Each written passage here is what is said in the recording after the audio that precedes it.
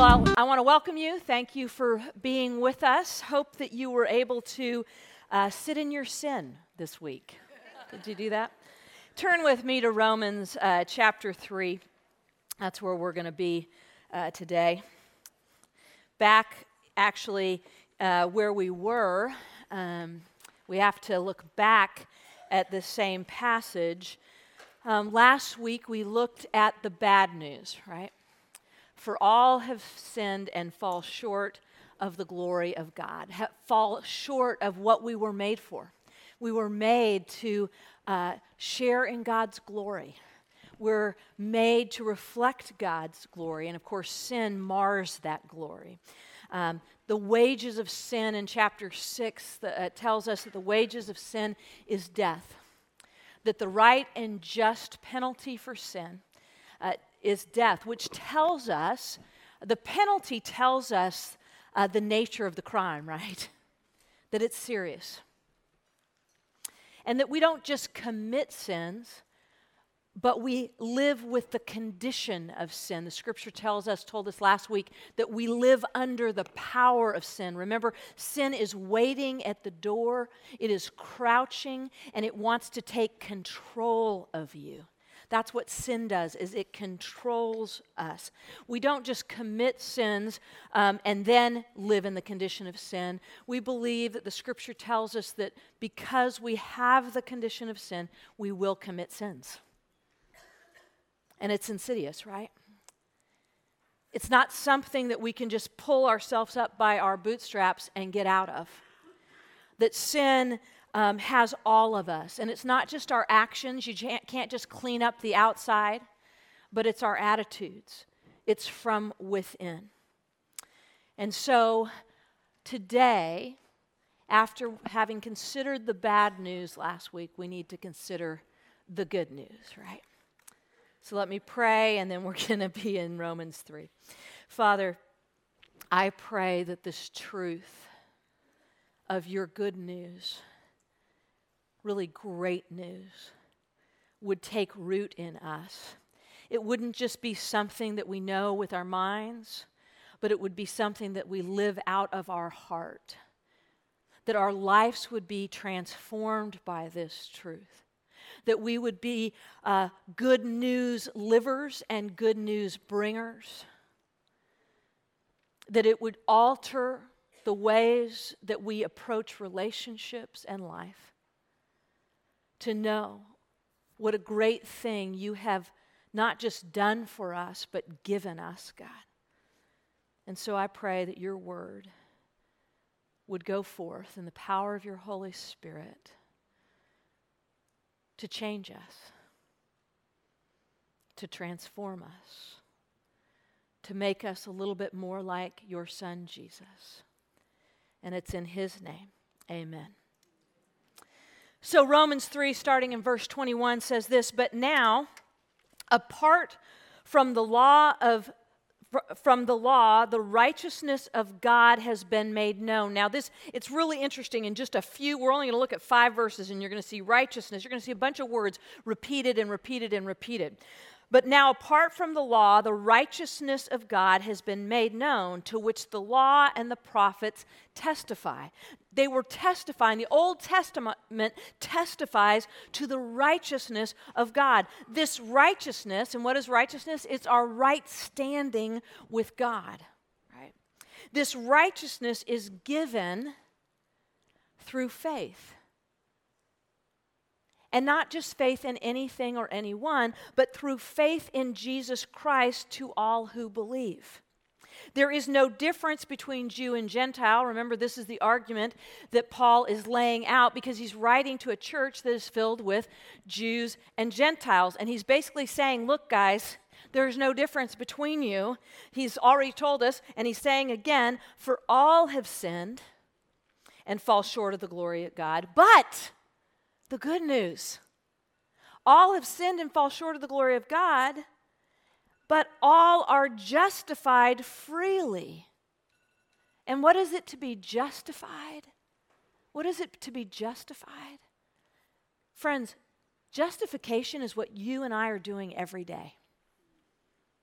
we're trying to justify our existence. We're trying to justify why we're here. And so we're looking at all kinds of things. Basically, to be justified is to have approval. And every day we're looking for approval.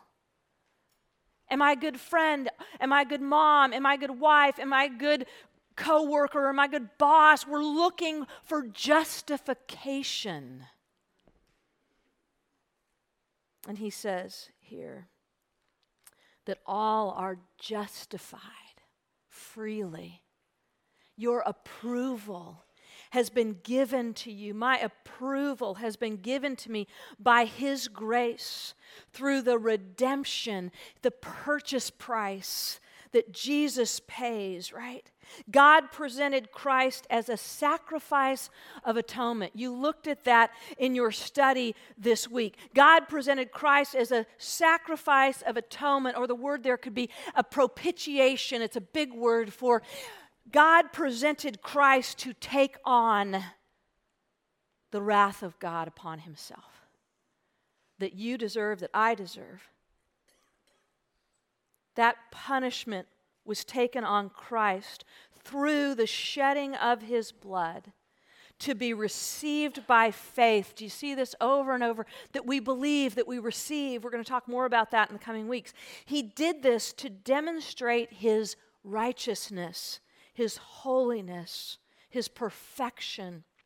Because in His forbearance or His patience, He had left the sins committed beforehand unpunished. Those Abraham, Isaac, those who were received and justified and made right with God and saved in the Old Testament, they were saved by the coming promise, the hope in the coming promise of the shed blood of Christ. God left the sins committed beforehand unpunished because He knew He was going to send His Son. He did it to demonstrate His righteousness at the present time. And this is awesome about our God. So as to be just,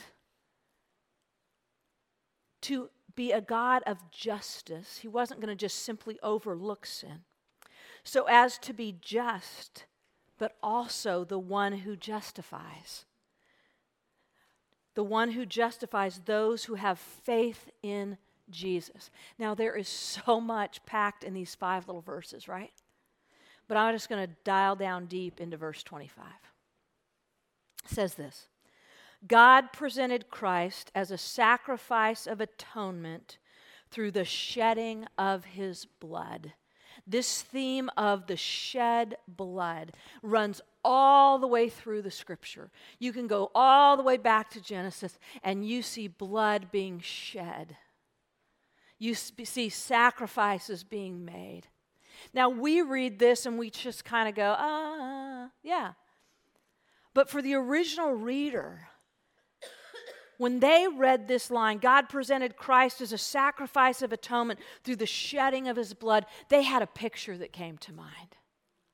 They had a picture of that day of atonement.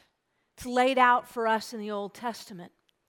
But they knew, every good Jew knew that once a year, there was the Day of Atonement.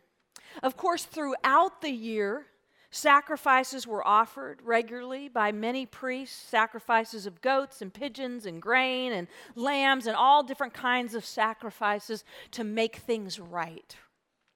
But on one day, every year, on the Day of Atonement, there was one sin offering that was made to cover all of the sin offerings. On that day, a goat was sacrificed on behalf of all the people, on behalf of all of Israel. And the high priest was the one who offered this sacrifice. He was the priest of all priests. He wore really fancy embroidered garments. But on the Day of Atonement, he took off his fancy garment and he put on a simple white robe that would be the robe of any priest. And he came before the people, and 2 goats were brought to him. They had been examined. They had been found to be without blemish. And they were brought to the high priest. One of them was chosen for death.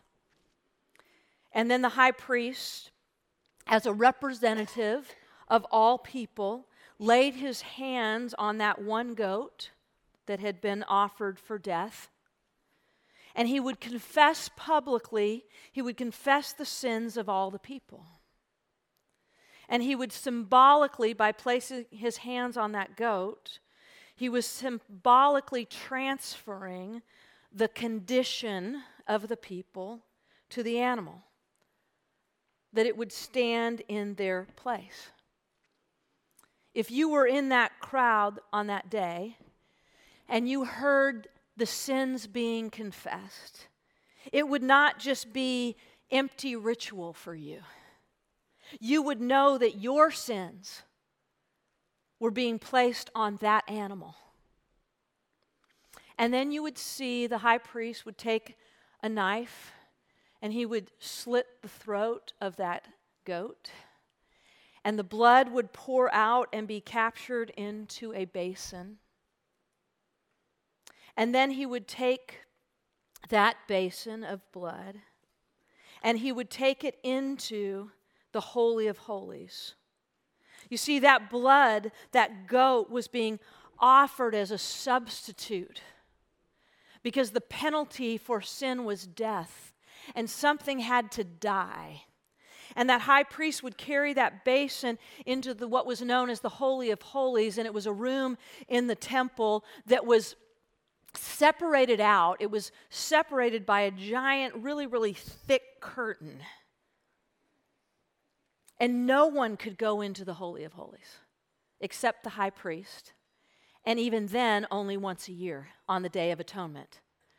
And they say that the high priest would have a rope tied around his ankle in case he fell down in the presence of God, unless he was slain by the presence of God, because in the Holy of Holies was the physical present manifestation of the presence of God. And if he was slain by that presence of God, then they could pull him out because no one could go in. And no one would have wanted to go in, right? So in that room, in that Holy of Holies, there was the Ark of the Covenant. It was a gold box. And on the top was a pure gold lid, if you will, that was called the mercy seat.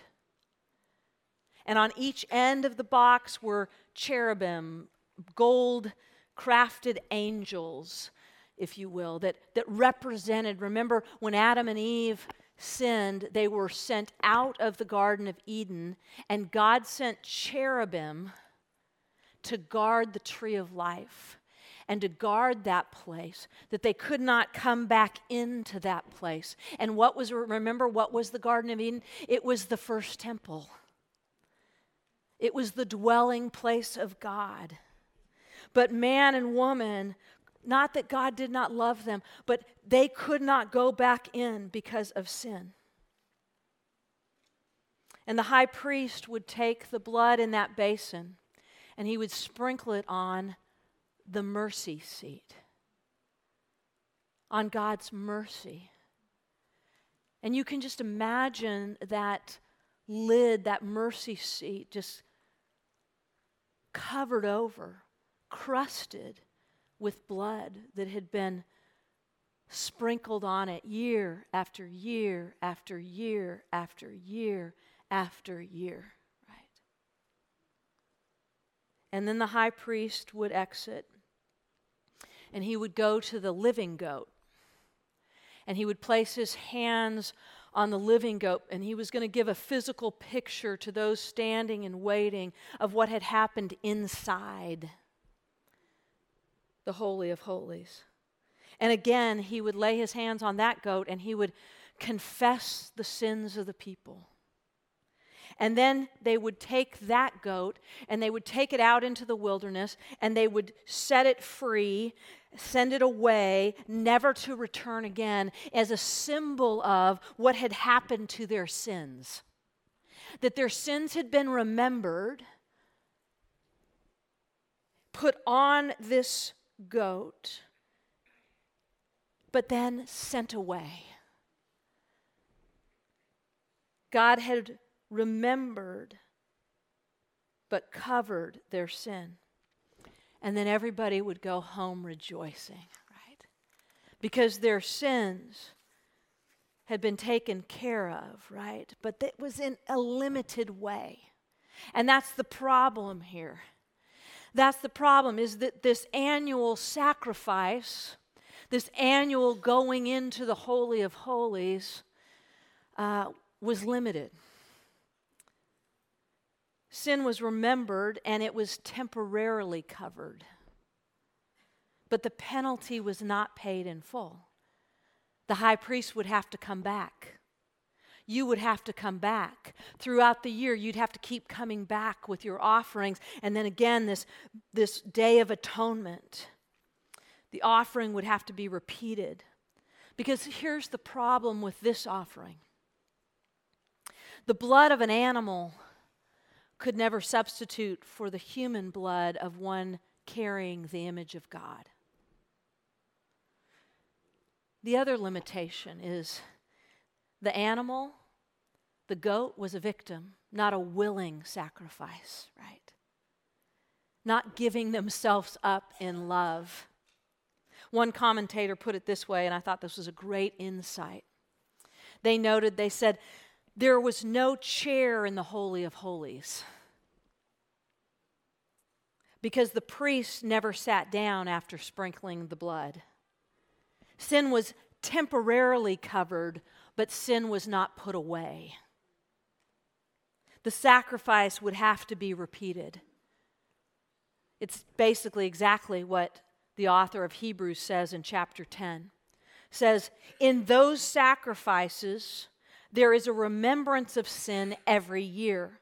But it is not possible that the blood of bulls and goats could take away sins, could remove that condition of sin.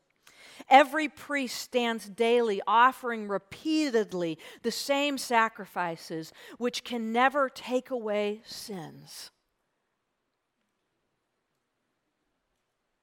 But Jesus. But then Jesus. And here's my concern, friends.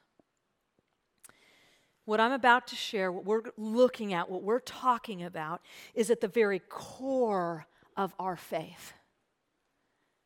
And my fear is that we have reduced Christianity to some good things, but not the ultimate thing. That we have reduced Christianity to helping us become better parents, to helping us become better friends, to helping us have better marriages, to helping us be better at our finances. And again, all those things are good and all those things are important, but they are not the ultimate thing. We do not come to Christianity only to have a better marriage. We do not come to Christianity only to have better finances. We do not come to Christianity to have a better community. We don't come to show up once a week and sing songs because it makes us happy. We come because the God of the universe came to us and his name is Jesus. We come to Christianity because we have found it to be the only way. Because we have found him to be the only way. Right? Jesus.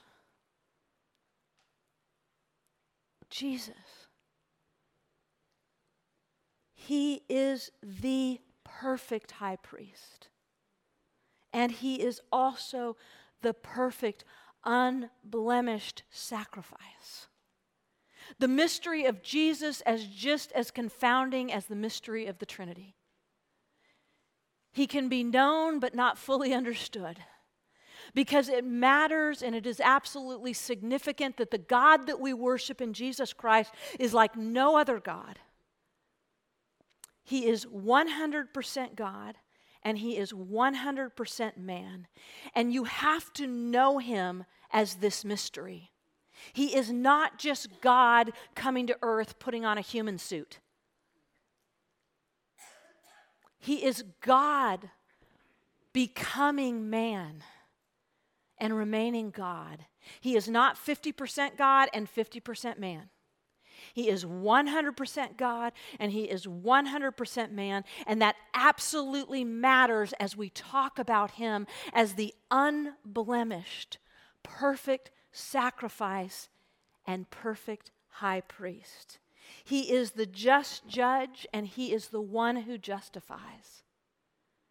It is why when John the Baptist saw Jesus, remember John the Baptist was Jesus' cousin, his whole purpose in life was to prepare the way for the Christ, for the Messiah.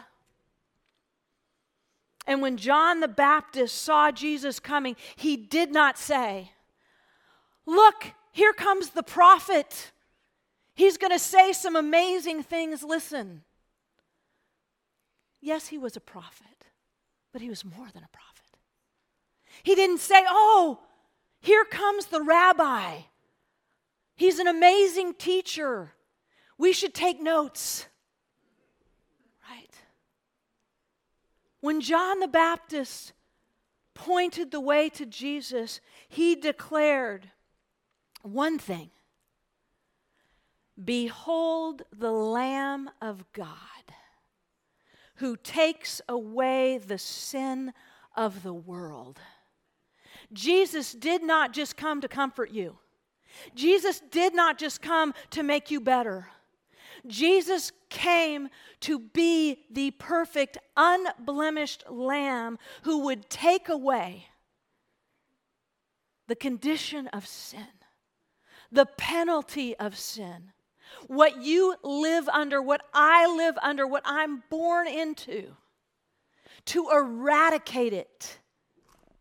Jesus understood his destiny. He understood that he had come to die for sins. He said, "I come to seek and to save the lost." I don't come to just seek and gather the lost. I don't come to just seek and comfort the lost. I don't come to just seek and teach the lost. I come to save the lost. And that's why, understanding that he was coming to be what theologians would call our substitutionary atonement, to stand in our place, he understood that he must face death in his humanity. He had to be the perfect human, live the perfect life, so that he could be the perfect sacrifice, the unblemished Lamb. And so as Jesus is setting his face to Jerusalem, as Jesus is heading towards death and even telling his followers that he is going to have to die, and they don't get it because that's not what they were looking for, Jesus made a stop along the way. He stepped into a garden and he asked his buddies to go with him. I love this moment. And he said, "Hey, would you come in to this garden with me? And I need you to go over there. I need you to pray. And I'm going to step over here and I'm going to pray. I'm going to have a conversation with my Father." And I love this, because the conversation Jesus had with his Father was this: "Hey, if we could do it a different way, I'd sure like to do it a different way." Such a model of prayer for us. We can be so honest with the Father. Jesus said this in that prayer. He said, "If this cup can pass, if this cup could be removed." He might have said, I don't know, he might have said, "I'm willing to die, but I'd sure like the cup to pass." Because what Jesus was referring to when he talked about the cup was Jesus understood and he knew that most of the time when the cup is referred to, it's referring to the wrath of God. And Jesus understood that when he was going to die, it wasn't going to be just death. It was going to be the outpouring of the wrath of God on him. That in his death, he would absorb the just punishment And that was going to be way more painful, far more disturbing than just a crucifixion. And Jesus said, if this cup could pass, if we could do it differently. But Father, your will, not mine.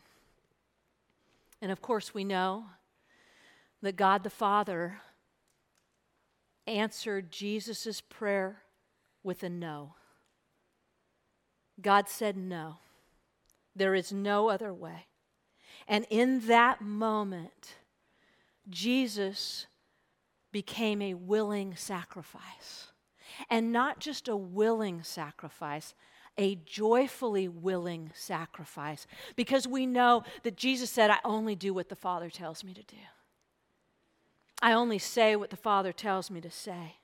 And Hebrews tells us this, it says, for the joy set before him, Jesus endured the cross. And I believe that when Jesus stepped out of that garden, his friends had fallen asleep, the Lord had said no, but Jesus was filled with joy because he knew that he was going to do the Father's will. And the Father's will was salvation for you and for me.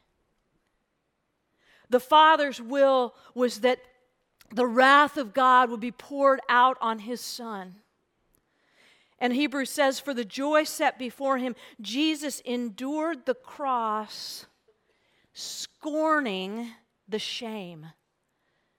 What happened when sin entered the world? Remember, they were naked and unashamed before sin. And what that means is they were fully themselves. They were naked. They were fully themselves. And there was no shame. Can you imagine?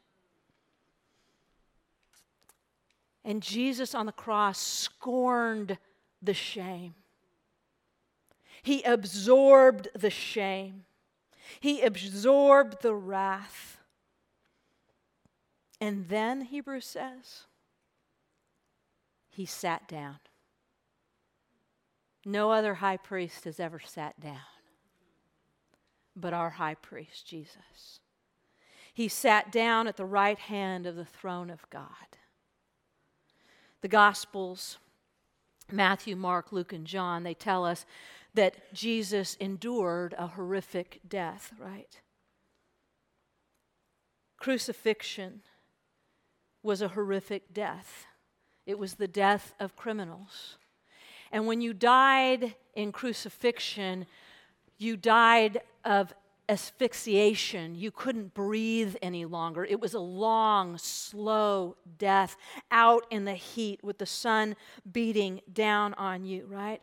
A nail or a spike through your wrist, through both wrists, through your ankles. And what you would have to do is just kind of push on those spikes to lift yourself up to get a breath. But here's what was different about Jesus' crucifixion. One, we've already talked about. He was absorbing the wrath of God. But the other thing that was different was that Jesus did not give in to death. Jesus didn't hit a point where he couldn't take a breath. Jesus willingly chose and submitted himself to death. The Bible says this, at noon, as Jesus hung on the cross with other criminals to his sides, darkness came over the whole land until 3 p.m. Jesus has been there for hours. And at 3 p.m, Jesus cried out in a loud voice, my God, why have you forsaken me?" He's quoting a psalm. And I believe in this moment, and again, this is a mysterious thing. I do not understand it. I cannot explain it. I would not be able to tell you how this or what this is. But in this moment, there is this mysterious darkness and this mysterious separation of God the Son and God the Father. And again, I don't understand all of that in a triune God, but I believe it is in that moment that Jesus is separated in a way where he is absorbing the wrath of God. The penalty of our sin poured out upon him where Paul says, he who knew no sin, Jesus, became sin. In that moment, he didn't sin, he became sin on our behalf, that we might become the righteousness of God. 2 Corinthians 5. And then it says, Jesus said, it is finished. It is finished. No more repeated sacrifices. No more coming back again and again and again and again. Hebrews really handles all of this most beautifully. Says this sacrifice of Jesus is once for all to do away with sin by the sacrifice of himself. And then Jesus called out with a loud voice. Hard to have a loud voice if you're still trying to get your breath, right? But Jesus is a willing sacrifice. Jesus is committing himself unto death. Death is not taking him. Jesus calls out with a loud voice, Father, Daddy, Abba, into your hands I commit my spirit. And he breathes his last. And then the Bible tells us this wonderful detail. This wonderful detail. It says this, the curtain of the temple was torn in two from top to bottom. At the moment of Christ's death, the curtain of the temple, that thick, thick curtain, was torn from top to bottom. Who tore that curtain? God. Because God wanted all to know there is no longer a separation. All are invited into the Holy of Holies. All are invited into the presence of God. And I love this detail too. It says, and when the centurion, the guard who was standing by Jesus' cross, said, when the centurion who stood there in front of Jesus saw how he died, he said, surely this man was the Son of God. You see, on the cross, Jesus does something that no one else could do. You see, we debate these things. Is the God of the Bible, is the God of Christianity, is he a just God? Is he a holy God? Or is he a loving God?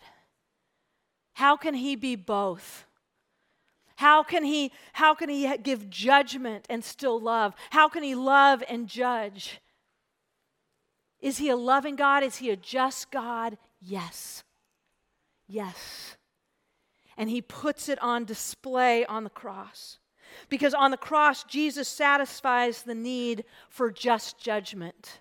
And we know that need. We know the desire for justice. We look at poverty, we look at war, we look at genocide, we look at human trafficking, and we want justice. And God brings justice. There is no beauty without justice. But he also brings love, right? Jesus satisfies the love of the Father on the cross. Jesus says, as the Father has loved me, so have I loved you. Friends, are you doubting the love of God for you? Are you wondering, are you spending all of your days kind of spinning? The demonstration of God's love in the scripture points over and over. Look at the cross. Look at the cross. 1 John 4 says this is love, not that we loved God, but that he loved us and sent his Son as an atoning sacrifice for our sins. God cannot turn a blind eye to sin. That is not love. His love absorbs the just judgment. Love becomes sin so that we might become righteousness, that we might have in us all of the righteousness of Christ. If you do a word study of blood in the New Testament, it's fascinating. It's all over. The blood of Christ is all over the New Testament. And this is what you'll find. I would love to read all these verses, but I'm just going to summarize it. This is what the New Testament tells us, that the blood of Jesus does for us. It redeems us.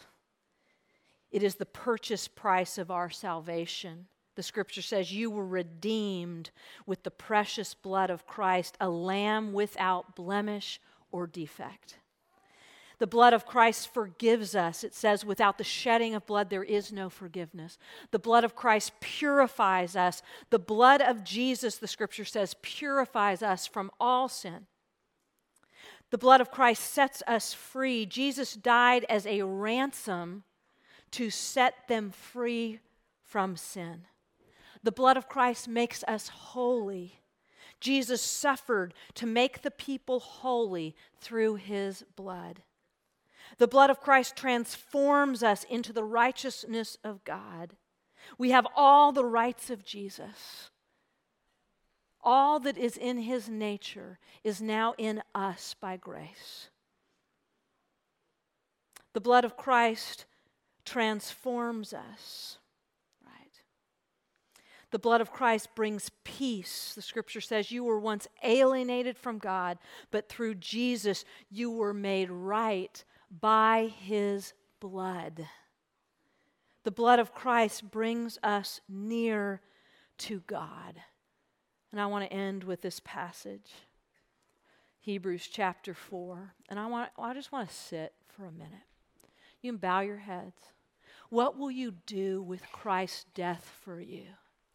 Will you receive it? Will you trust in it? Will you let it transform you and free you? Will you let it draw you near to God himself? Hebrews 4 says this, therefore, since we have a great high priest who has ascended into heaven, Jesus, the Son of God, let us hold firmly to the faith we profess. For we do not have a high priest who is unable to empathize with our weaknesses, but we have one who has been tempted in every way, just as we are. Yet Jesus did not sin.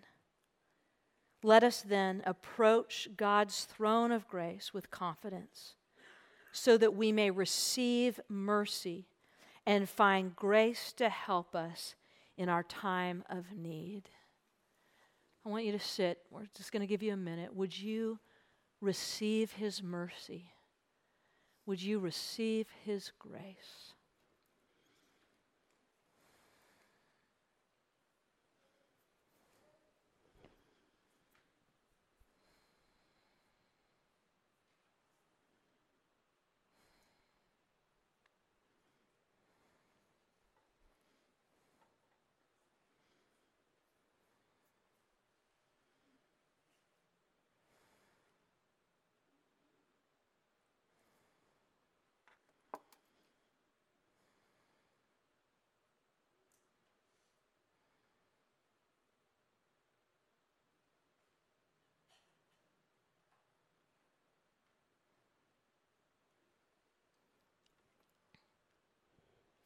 God demonstrated his love for us in this, says Romans chapter 5. While we were still sinners, while we were still controlled by sin, Christ died for us. Oh Lord, we thank you. We thank you that through the blood of Christ, through his perfect, unblemished life, his perfect death, and his perfect resurrection, we can draw near to you. And we do so today in the name of the Father, the Son, and the Holy Spirit. Amen.